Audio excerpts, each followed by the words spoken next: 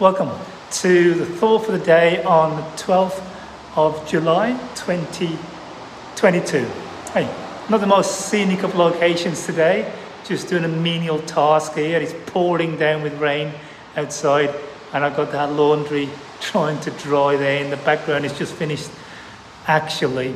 We're looking at Matthew 22 and Jesus is confronted with scribes and Sadducees and Pharisees, teachers of the law, and he's getting questions, and there's various ones going on. But the one that I want to just focus on for a moment is when he's asked, "Teacher, what is the greatest commandment in the law?"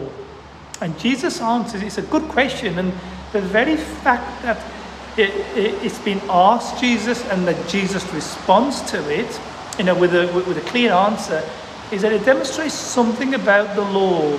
The law has to be looked upon in this hierarchical structure. Every bit of the law mattered, obviously, but the law had more important elements. There was this big discussion in Jesus' day amongst the Pharisees. And so this guy thinks, well, I'll get Jesus' opinion on it. What does he think is the most important? And so, look, the first thing is, in approaching God's law, some things are weightier than others. Of course they are. Not to kill somebody, the command is naturally much weightier than the command not to lie. They're both wrong, but they differ in their gravity. And we see that even in our own penal system, don't we? You get life imprisonment for murder, but not so for stealing a loaf of bread. But saying that, hey, for stealing a loaf of bread, you got evicted, sent down under at one time. So many things weren't so straightforward back then. But look, generally we understand that. And when Jesus responds to this person, he demonstrates that in God's perspective, there are weightier elements of the law. There are. And so when Jesus is asked this question, he tells him and demonstrates which is the greatest commandment. And when Jesus answers him, he does this in such a way that he upholds the integrity of the word, in that Jesus actually says, yes, there are weightier bits, you're right, but that doesn't mean you can ignore the less weighty bits. And he does that by summing up the law in this brilliant way. He says the greatest commandment is this, is to love the Lord your God with all your heart, with all your soul, and with all your mind. And the second one is like it, love your neighbour as yourself. And here's the wonder of what Jesus does, because he comes in, he weighs in the big discussion, what are the weightier elements? Because there were some weightier ones as opposed to ones that weren't. But he weighs in, and what Jesus does is brilliant. He both demonstrates what's weighty, but also ensures that we don't ignore the lesser elements of his expectation. And he sums it up all this in those two commandments. And here's Jesus' point. Hey, loving God is the pinnacle of our existence. To love him with heart, mind, and soul. That is what we're made for. That is our purpose. If you're wondering, what is the purpose of my life? Why am I here? What does God expect of me? If there is a God, what does he ask of me? His primary and chief thing that he asks of us is that we love him.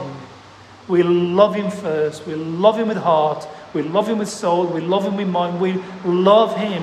We follow him. We honor him. We put him first. We obey him. And so that's Jesus' point. And here's the point.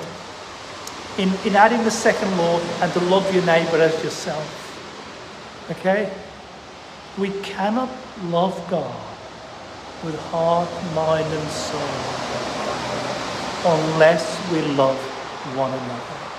In fact, Jesus can later on leave the church with just the one command, and it's my conviction that the only command that the church has is the one that Jesus leaves his disciples with, which is By this all men will know you're my disciples in John's Gospel, if you love one another.